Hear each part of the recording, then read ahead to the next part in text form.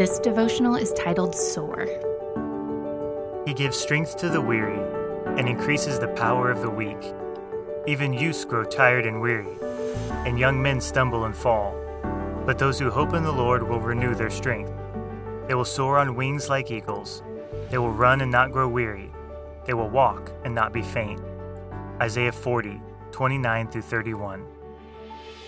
In every superhero movie, there is the one scene where the hero comes into his or her own.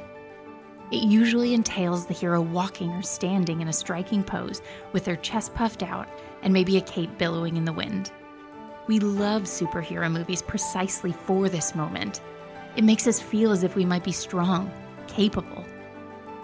Just like the superheroes in those movies, our moments of triumph, our strength, does not come out of a vacuum. It comes through challenge, learning, overcoming obstacles, and remaining faithful to the cause. God is the source of strength for faith superheroes like you. He knows you are weary. He knows you are tired, but He renews strength by the promise of His presence, with which we can participate in incredible things. If you are down today, tired and worn thin, look to Jesus, the source of your strength. Be renewed by His presence. There are mountains to climb today, distances to walk, air in which to soar. Ponder today. Jesus is the motivation, the goal, and the source of both hope and perseverance.